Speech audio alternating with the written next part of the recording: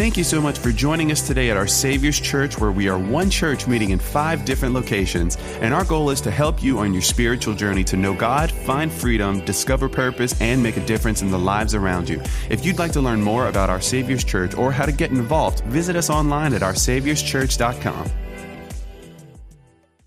How many believe this morning that we live in a messed up world? Come on. Messed up world. And with a messed up world, we can have a messed up view. Because we naturally live in a messed up world, we are going to have a messed up view. Matter of fact, many of us, we need the right view because we have the wrong view. And many of us in 2020, we had the wrong view. Many of us did. And how many realize 2020 was like 2 years ago? It feels like it was 20 years ago. But yet it feels like it was yesterday. It's kind of weird. And 2020 was one of those weird times because everybody was isolated. Everybody was on their own, and all you did was just kind of be at home. And as you were at home, you would just kind of look in the mirror, and after a while, you would just look in the mirror and go, I need a haircut badly. Because all of us got to the point, if you have hair, sorry guys, if you have hair, you got to the point where you looked like a chia pet. We know it. We thought a weekend, we're going, I'll get it next week, 2 weeks, not a month later, and it's like popping out of your head, and you're like, I look like a ragamuffin right now. That's an old term, old school. But I just look like I need a haircut. And so you made the wise decision to then look in the mirror once again and go, I need to cut my own hair. That's what I'm going to do. I'm going to cut my own hair. And you decided that it was good if you cut your own hair. You know where I'm going with this right now. And you looked in that mirror and you got another mirror and you got your razor or your clippers or whatever you got, and you decided to do the 2 mirror thing because you thought, like, I saw it on YouTube, so I could do it too. And so you started to clip that hair and you go, oh, it's not too bad. And you looked at it. What you don't realize is you looked kind of businesslike in the front, but it was still partying in the back. Why? Because you didn't have the right view. You didn't have the right view. You only saw it from one side, one angle. And this series, the Kingdom Culture series, is all about giving us the right view, the right worldview. Now, what is worldview? Let me remind you, as we've entered this series, and we're in our 3rd week now of a 4-part series where we're looking at the world in God's ways. What does it mean to have a biblical worldview? What is a worldview? Well, simply put, a worldview is the way that we see ourselves, one another, and everything happening in this world. Listen to me. It's not just what we see, but it's the way we see it. Listen to me. It's not just what we see, but it's the way that we see it, because everyone has a worldview, but not every one of us has a biblical worldview. That's crucial. And that we need to understand that, because it's not our way. It's always, we need to see it God's way, because His way will allow us to see things as they truly are, not as we interpret them to be. And when we see them as they are, it becomes like a full-length mirror, where we get to see ourselves as we truly are. And so in this word, we've been looking at 4 scenes of the Bible. And these 4 scenes help us interpret how God views this world, and watch this, how we should view the world. And those 4 scenes, week 1 was creation. Week 2 was fall. And these are 4 themes in the Bible. Week 3, right now, we're going to talk about is redemption. And then next week, Pastor Jacob's going to wrap up our series with the new creation. And as we've seen, week 1, 2 weeks ago, I began to talk about, we went back to Genesis chapter 1, the first book of the Bible, to see how God made things right in the beginning. We needed to see that God said everything was good and He created all things. It began with God. And He made all things good.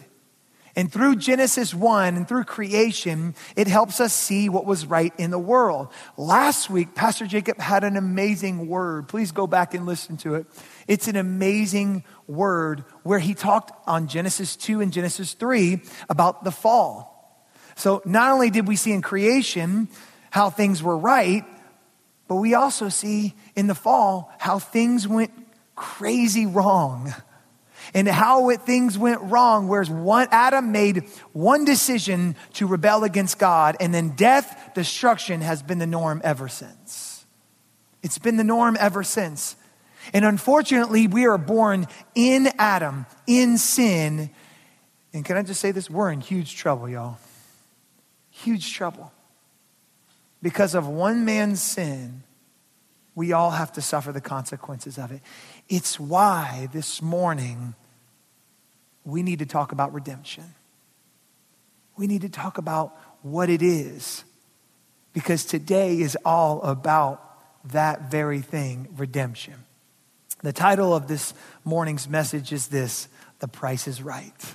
The Price is Right. How many remember the show The Price is Right? Come on. It's still on, but it's not the same. Because when I was growing up, there was a man named Bob Barker that started off. Come on. And he's the original, the OG, right? He was there, and he had that long microphone, right? I feel like he invented that thing. Just his arm would get tired from holding it up. So all he had to do was hold it here. Not here. And he would always, say this at the end: remember to get your pets spayed and neutered. For some reason, he cared about that.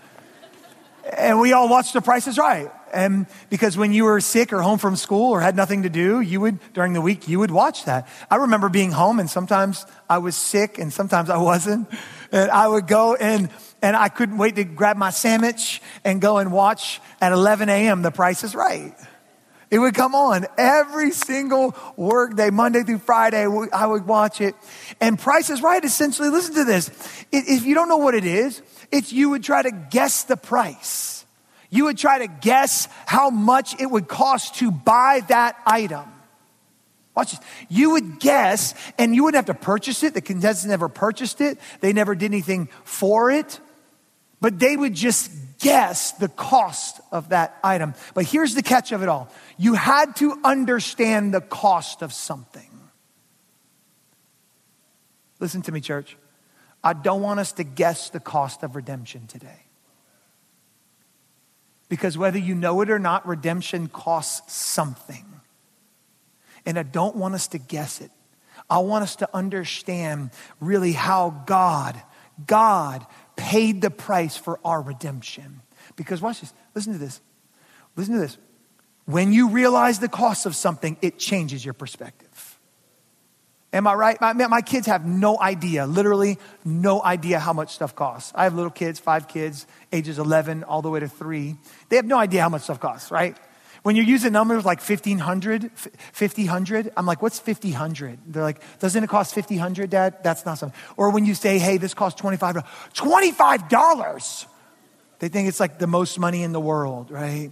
So they have no idea how things cost. But as a parent, I can appreciate my mom now more than any time else. Here's why. Because I realize how much it costs to feed children. Holy cow. Right? I mean, y'all are clapping for that. That's how sad it is right now. Right? You realize how much it costs. And I'm just thinking, I have 5 kids. She had 2 growing boys on a teacher's salary. She sacrificed. But I didn't realize it until I began paying for my kids. And then I went to her and I said, I'm so sorry. I ate so much food. What was I doing that for? Because I realized the cost and the sacrifice of what she did. And it changed my perspective forever. It changed it forever. Listen to me. When we truly understand redemption and the cost of redemption, it will change the way we view the world. This is why it's so important as we're going through our biblical worldview and how to see the world God's way. It's because this is God's major theme in the Bible. What do you mean by that, Pastor Chris? What I mean by that is Genesis 1 and 2 cover about 3 pages in my Bible. I don't know about yours. We don't get to redemption until the book of Matthew. That's like 90% of this book. 90% of this book. Watch this. Listen to me. 90% of this book is about God's plan to redeem us. It's his plan to get us back from the fall. It's his plan to say, I love you so much, I'm going to spend 90% of this book in order to show you how much I love you. That's huge. That's huge this morning. That's huge. Because for thousands of years, those people waited, wandering, wondering, working, trying to earn their way back to God, and they never could. But God had to redeem them. And so in order for us to really look at redemption, how many know we got to go to the redemption story and even past it? So we started this sermon series in Genesis. We're going to jump to the New Testament. We're going to jump to the New Testament, to the book of Romans. So if you have your Bibles today, you can open there. If not, it's going to be on the screen. You can follow along. But we're going to jump to the book of Romans, where the Apostle Paul is writing a letter or an epistle. You might go, stop cussing at me, Pastor. It's not a cuss word, I promise. Epistle is just called letter. And really, most of the New Testament is letters from Paul to churches. You have the biographies of Jesus, Matthew, Mark, Luke, and John. Those are called the Gospels. You have those. The rest of them are really letters. You have the book of Acts, which is a historical document of the first century church and how the church really started. The rest of it was written mostly by Paul, and he was writing to the churches because they were being infected by the world. And he wanted to go, whoa, I want to make sure you see the world God's way and not your way. And so he began laying out these things, and he wrote to the church or the Christians in Rome, and he wrote them in about 57 AD, about 30 years after Jesus died on the cross. And the great part about Romans is this. It is a systematic explanation of how the world went wrong, watch this, and how God made it right. And so you're going, what? I thought I had to read the whole Bible for that. Nope, just one book, that's it. And so we see here what Paul is about to do is we're about to follow the text in Romans chapter 1, and he gives this greeting to the church. And then Paul begins to write these encouraging words. And here's where we're going to pick up Romans chapter 1, starting in verse 8. Here's what it says. It says, let me say first that I thank my God through Jesus Christ for all of you, because your faith in him is being talked about all over the world. That's flattery, right? He's loving on him a little bit. Verse 9, God knows how often I pray for you. Day and night I bring you and your needs in prayer to God, whom I serve with all my heart by spreading the good news about his son. One of the things I always pray for is the opportunity, God willing, to come at last to see you. Verse 11, for I long to visit you so I can bring you some spiritual gift that will help you grow strong in the Lord. When we get together, I want to encourage you in your faith, but I also want to be encouraged by yours as well. He goes on to say this. Verse 13, but I want you to know, dear brothers and sisters, that I planned many times to visit you, but I was prevented until now. I want to work among you and see spiritual fruit, just as I've seen among other Gentiles. Now, pause. Gentiles are anything other than Jews. We are technically Gentiles because we're not born into Jewish heritage and a Jewish family. We are considered outside. We are considered the Gentiles. That's where Paul means right there. Verse 14. For I have a great sense of obligation to people in both the civilized world and the rest of the world, to the educated and uneducated alike. Here's where it gets good. So I am eager, he says, to come to you in Rome too, to preach the good news or the gospel. For I'm not ashamed of this good news or gospel about Christ, for it is the power of God at work, saving everyone who believes, the Jew first, and also the Gentile. This good news, this gospel, tells us how much God makes us right in his sight. How great is that? This is accomplished from start to finish. By works? Nope. By being good enough? Nope. By what? By faith.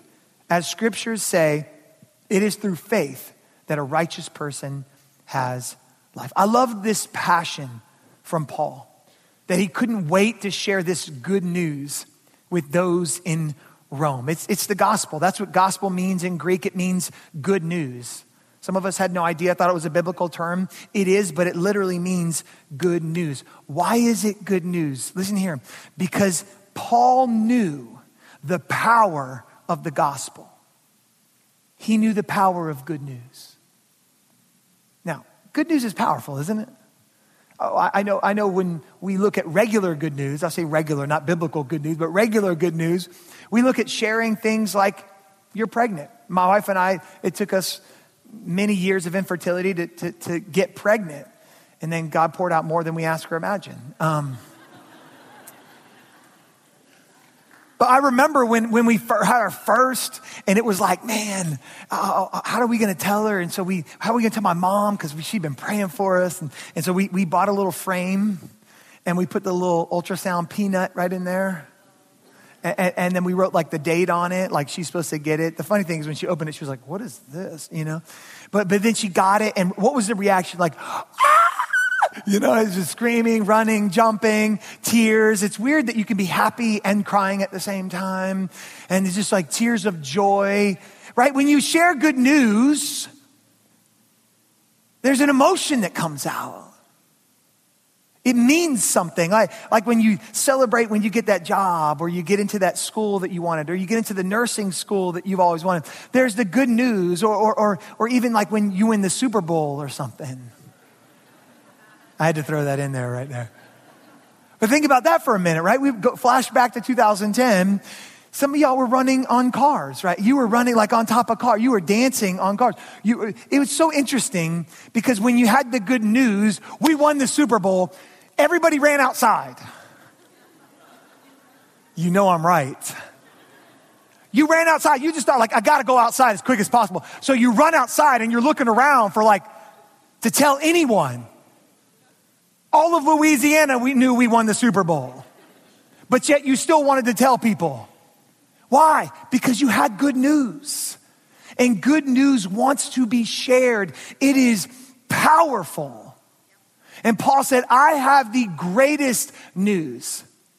It's not that you won the Super Bowl. It's better than that. How much more powerful is the news that Jesus Christ came to redeem us from our sins? It's the power of the gospel. Because the gospel just announces the good news that God made us right even when we couldn't make ourselves right. This is what it means, Paul means, by the righteousness of God. It's not our righteousness, it's his righteousness. It's him making things right for us. It's a commitment that he had to do whatever was necessary to make things right, even to send his son to die so that we could be redeemed. And then Paul goes on to say it's not accomplished by works, but it's accomplished by faith, meaning faith in believing in God alone will make things right in this world. So Paul wants his readers right away to know that he has this burning desire to bring the good news. He wants them to know it's good news, and he wants to bring it to them because it changes us, it redeems us. But before he goes into more detail about the good news, he spends the next 2.5 chapters talking about the bad news. Why does he do that, Pastor Chris? Listen here. Listen to this. Because you can't appreciate the good news without first understanding the bad news. You can't appreciate the good news without first understanding the bad news. So what's the bad news? Well, Paul begins to go on and say, he begins to talk about the Jews under sin. He talks about the Gentiles under sin. And then listen to what he says in Romans chapter 3. This is just 2 chapters later. He's going on and on and on and on. Here's what he says about all of humanity, verse 9. Here's the bad news. Well then, he says, should we conclude that we Jews are better than others? No, not at all. For we have already shown that all people, whether Jews or Gentiles, are under the power of sin. As the scriptures say, no one is righteous, no, not even one. No one is truly wise. No one is seeking God. All have turned away. All have become useless. Wow, he's going in hard right now. No one does good, not a single one. Their talk is foul, like the stench from an open grave. Their tongues are filled with lies. Snake venom drips from their lips. Their mouths are full of cursing and bitterness. They rush to commit murder. Destruction and misery always follow them. They don't know where to find peace. They have no fear of God at all. I think Paul's trying to make a point here. Am I right? What's the point he's trying to make? Look at me. Every single one of us is under the power of sin. Now, some of us might go, but Pastor Chris, You don't know my grandbaby. She's an angel. She can't do anything wrong. She is so precious, precious, precious. You don't know surely she's good. She's only 3 years old. Surely she's good. Paul didn't mean her. Paul was just exaggerating, right, Pastor Chris? No. You want to know how I know? That even from me to an 80-year-old to a 3-year-old, we're all born in sin. It's because guess what? A 3-year-old will look at you, that angel granddaughter of yours, and will say, no, right away. Hey, can you do this? No, not doing it. Who did she learn that from? She is born in Adam, in sin, under the power of sin, church. That is the power of sin, because notice the language that Paul uses, that all are under the power of sin. No one is righteous. No one is wise. No one seeks God. All have turned away. That no one is exempt from the power of sin. That's the first thing I want us to see right here, is that we need redemption, and it's from the power of sin. The power of sin is all around us. The power of sin is what we have a big problem with. Now, the problem of sin is this. It's not just infected us, it's affected us. But check this out. Listen to what I'm about to say. We think sin is an external problem when it always has and will always be an internal problem. The reason that I know that is because God didn't send Jesus to modify our behavior. He came to shed his blood, watch this, to cleanse us of our sins. But many times we think Christianity or religion alone is just this behavior modification. But Jesus didn't come and say, be good. He came to die for our sins. He came so that we can have a relationship, a right standing with God, to redeem us from the curse. But many times, don't we do this? We think sin is external because we can see it. We believe sin is external because it manifests itself that way. It's always easier to see sin, isn't it?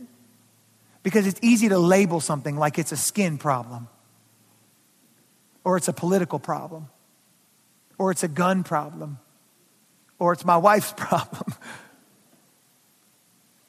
But when we really need to begin to think that it's really the sin within. Listen to me, I'm not minimizing those things.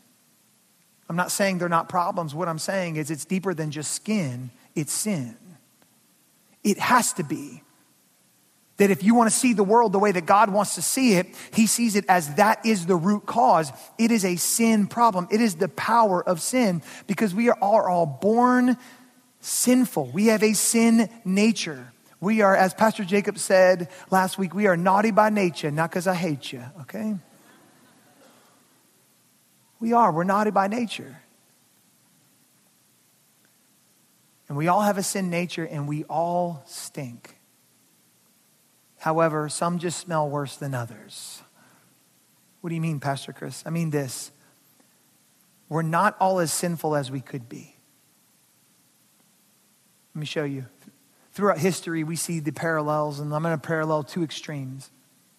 Let's look at Hitler and let's look at Mother Teresa. Those are big, big extremes, right? Well, surely Mother Teresa's good. Listen to me. She had sin in her life. Hitler, we know, was sinful. We know that, right? He fulfilled his sin potential, but there was still sin in Mother Teresa's life. She still needed Jesus just like Hitler needs Jesus. So the depravity of our sin isn't measured by our sin. It's still just sin. Not all sin is created equal, but some of us has more sin than others. It doesn't make it worse. It just means we need more of Jesus. And so we need redemption. We need redemption. And that is the power of sin. And that's the point that Paul is trying to show us and the readers of the Roman church, is that we have a sin problem, and it's the power of sin that locks us up. And unfortunately, because of the power of sin, we have to suffer this next thing. We have to suffer the penalty of sin. Now, Paul goes on later in Romans 6 to say this, for the wages of sin is death. Some of us wonder why we cry so much. We get emotional at funerals. Not only do we miss that other person or that loved one or that friend, it's because our nature is we were never meant to die. Death is a penalty of sin. Death is a penalty of sin. And so when we see it, we're under this penalty. So in the courtroom of God, we are all guilty and deserve death. We need redemption. But what is redemption? I love this definition. Here's what it says. Redemption means to secure the release or recovery of persons or things by the payment of a price. Let me say it this way. It means to buy back. And the price has to be right, church. The price has to be right. So watch this. We are sold as slaves to sin. The whole world is in bondage to the power of sin and will suffer the penalty of sin unless we are liberated from someone who is willing to pay the price for our freedom.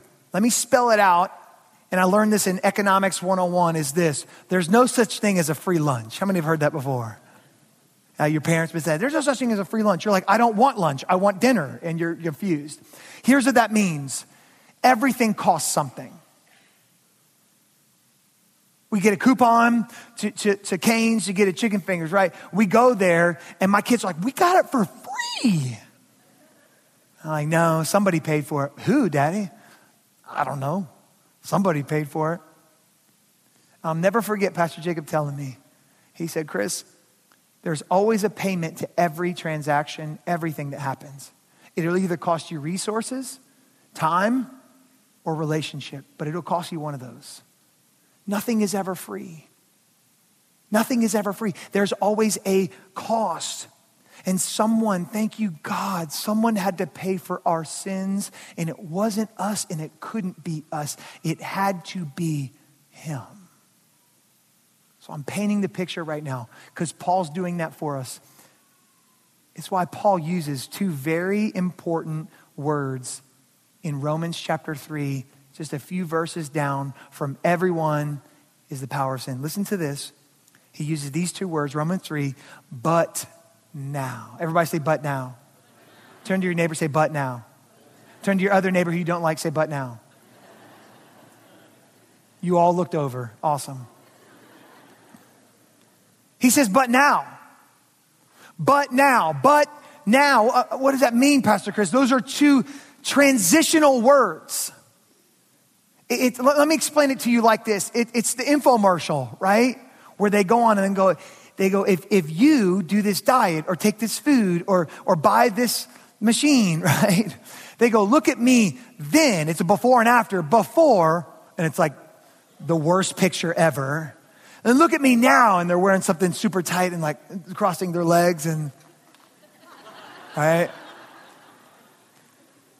They say, hey, here's what I was before, but now look at me.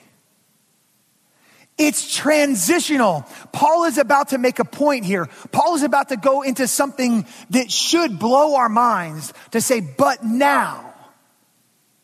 But now, he keeps going. Here's what he shows us. This is so big this morning. But now, God has shown us a way to be made right with him without keeping the requirements of the law. What does that mean? It means you don't have to try to earn it. God made it right, as was promised in the writings of Moses and the prophet long ago. Verse 22, we are made right with God by placing our faith in Jesus Christ. And this is true for everyone who believes. I love this. No matter who we are.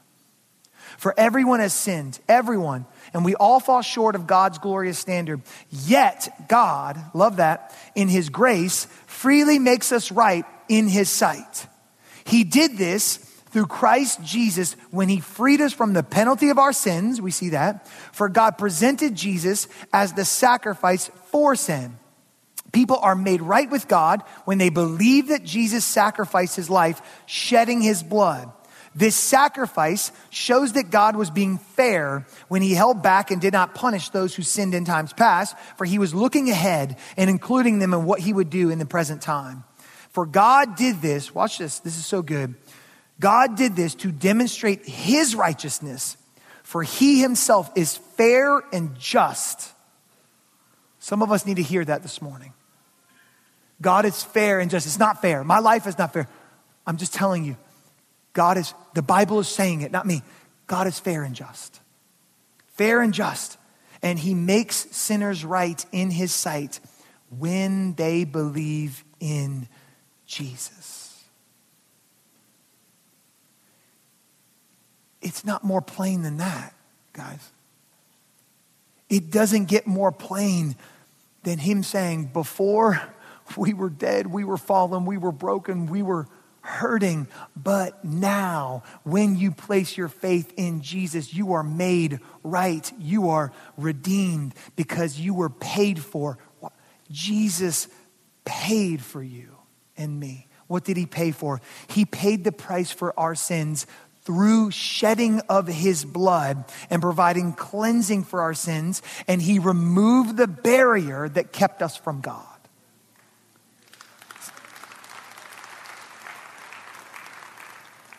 That's good news, since we've all sinned and fallen short of his standard. The very essence of sin, listen to this, the very essence of sin is that we've missed the mark. And it's not your fault. It's not my fault. Because it's Adam's fault. We blame it all on him. By nature, we can never hit the mark, guys. Have you ever felt like you missed the mark?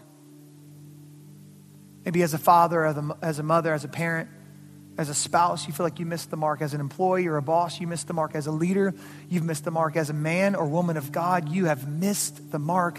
As a pastor, listen to me, I have missed the mark. And I will never hit the mark on my own. But thanks be to God that he has redeemed and paid for that price so that I am able to hit that mark. It's God's glorious standard through Christ Jesus. I don't have to wonder now, am I hitting the mark? I can know I'm made right through the redemption in Christ Jesus. For we owed a debt we could not pay, and he paid a debt he did not owe. So now we're freed. We're free from both the penalty and the power of sin. We are redeemed. And hallelujah, we are free. But our freedom, listen to this, our freedom is not for us. I've seen too many times where people will get free and they realize like, wait, Jesus paid for my sins? Oh, now I have a license to go do whatever I want. And they take that license and they end up hurting a lot more. But check this out. If Jesus freed you from those sins, why would you want to go back to those sins?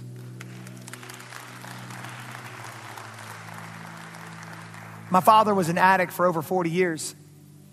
Tried multiple times to stop using. Multiple times it didn't work. Finally, he got free from the substance abuse that he was under. And what he learned, and what I've learned through so many different addicts and recovering addicts is that you can be freed from something, but you're going to go back to that something unless you know that you're freed for something else. So check this out. We aren't just freed from sin. We are redeemed for the presence and the purposes of God. We aren't just redeemed and freed from our sin. Yes, he is a savior. But that freedom is meant not to enjoy the pleasures of this life, but to put it towards the purpose and the presence of God. It's why people many times are okay just going to heaven, but don't know you can have heaven here on earth. They're settling for I'll have it then, when he wants to give you and now. We settle for it. And then we go back into that sinful lifestyle. that sinful habit. We go back into that behavior because we forgot that we were redeemed for something, not just from something. Listen, when we're born again and we get saved, we get a new master. We're no longer a slave to sin. We're now slaves to Jesus in his word. For God brought us out so that he can take us into the life that Jesus died to provide for us. The first Adam ruined it for us. He ruined it, or ruined, as some of us say. He ruined it. But Jesus, the second Adam, came to redeem us. Now, I'm going to close right here. Pastor Chris, that's great. I've heard that in church. That's wonderful. That's awesome. But how does this affect my worldview? How does this change what is happening in the world? How does it change the way I view my neighbor? How does it change the way I vote? How does it change the way I view abortion? How does it change the way I view homosexuality? How does it change? Here's how it changed. Listen to this. Here's how it changed. Because he redeemed me, it means he can redeem anyone. That no one is too far gone, that nothing is too far gone. And now when I look at the world and everybody's just spitting on it, I can look at it through God's eyes and say, no, you love the world so much that you gave your only son. My view is changed when I realize that I'm redeemed. And because I'm redeemed, he can redeem your lost son or daughter. He can redeem your father and your mother. He can redeem anyone. Because God is our hope. It changes my view because God is my hope. My wife is not my hope. My kids are not my hope. My pastor is not my hope. My church is not my hope. Look at me. My church is not my hope. My money is not my hope. My political status is not my hope. Sexuality is not my hope. God is my hope. And he is the only hope I need. Because he's the only one that redeemed me.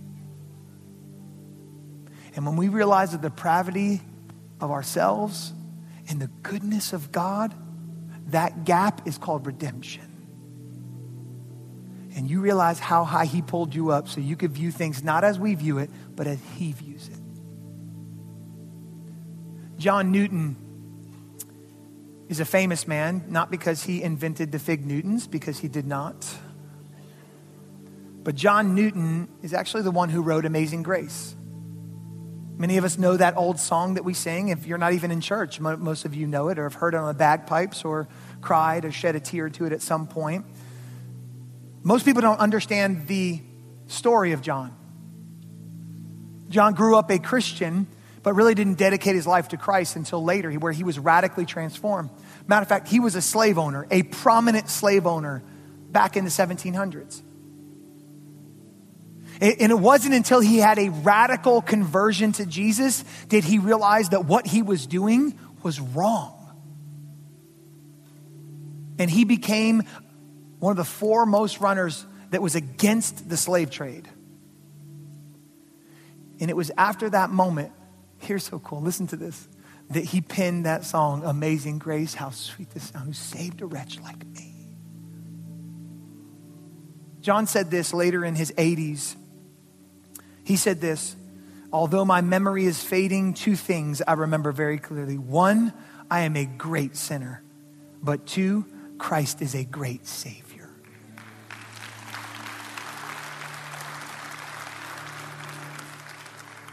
He's a great Savior. If you think your sin is great, his grace is even greater. You think your shame is wide, his arms are even wider. You think your hurt is deep, his love is even deeper. It's still greater. It's still greater. And so every time I turn on the news now and I see a school shooting, God, your grace is greater. Every time I turn on the news and I hear more and more depravity, I just say, your grace is greater. You've redeemed us from the curse of the fall, God. I refuse to let this world dictate my view. My God and this word is going to dictate my view. And I will stand on hope until the day I take my last breath. Why? Because John 3:16, Tim Tebow showed it all throughout his college career. For God so loved the world. It didn't say God so hated the world or despised the world. It said he loved the world. He loved the world that he gave. This morning, our redemption is in that verse right there. That God so loved you and you and you and me. That he gave his only son. That if I just believed in him, I wouldn't perish. I would have a relationship, everlasting life with the Father. So Heavenly Father, we thank you this morning. We pray, we thank you for all that you're doing, God. For showing us your word, and through your word, you're giving us love and your tender mercies. You're showing us that we need you, that we've been redeemed, that we are the worst of worst, God. Yet you loved a sinner like me. I thank you this morning that even in our depravity and our guilt and our shame, you show us how amazing you are. So God, I will not boast in what I am not. I'm going to boast in what you've called me to be. You've called us to be sons and daughters of the Most High God. So this morning, I pray we view this world as children of God, redeemed, highly favored, and loved. God, I pray for all those in here this morning that don't know you, that maybe haven't been redeemed, haven't entered into a relationship. The gift is there. The question is, will they receive it? And this morning, I want to offer that to you. I want to offer you that gift, the gift of redemption through Jesus Christ. It only comes by faith. Well, what do I need to do, Pastor Chris? It's as simple as ABC. We just admit we're sinners in need of a Savior. B, believe that what Jesus did on the cross was enough to make you right with God. And C, we confess him as Savior. He saves us, but now he is Lord. He leads us in our entire lives. For some of you in here this morning, you've never made that decision. You've never made that decision. It's called being born again. It's not about being Protestant or Catholic or joining a church or getting baptized. Those are all great things. It's about making a definitive decision to say yes to a relationship with Jesus, to be redeemed. To be redeemed. And if that's you in here this morning, on the count of 3, I just want you to raise your hand. And by raising your hand, you're saying, Pastor Chris, include me in that prayer. I'm going to pray a prayer. The prayer does not save you. Your faith, raising your hand by faith, placing it in Jesus, is what saves you and makes you born again. And just like your physical birthday, your spiritual birthday only happens one time, where you're born again once. And if that's you in here on the count of 3, without any hesitation, I want you to lift your hand. 1, God brought you here for a reason. 2, he's calling you home. He's calling you to be redeemed. 3, I want you to lift your hand now. Wave it at me. I'm going to pray for you this morning. I see you. 1, 2, 3, 4, 5, 6, 7, 8, 9, 10. Awesome. Anyone else? 11, I see you. 12, 13. Thank you. 14, I see you back there. 15, I see you. Thank you. You can put your hands down. Last 10 seconds. If you want to join those 15, you should have raised your hand. If you raise it once, you don't ever have to raise it again. But if that's you, I want you to raise it now. Anyone else? Anyone? Awesome. Awesome.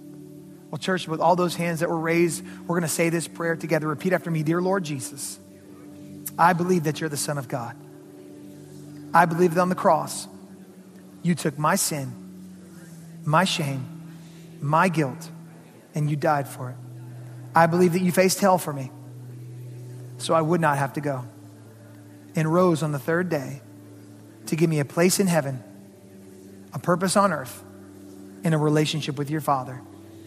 Today, Lord Jesus, I turn away from my sin to be born again. Say this with me. God is my Father. Jesus is my Savior. The Holy Spirit is my helper. And heaven is now my home. In Jesus' name, amen.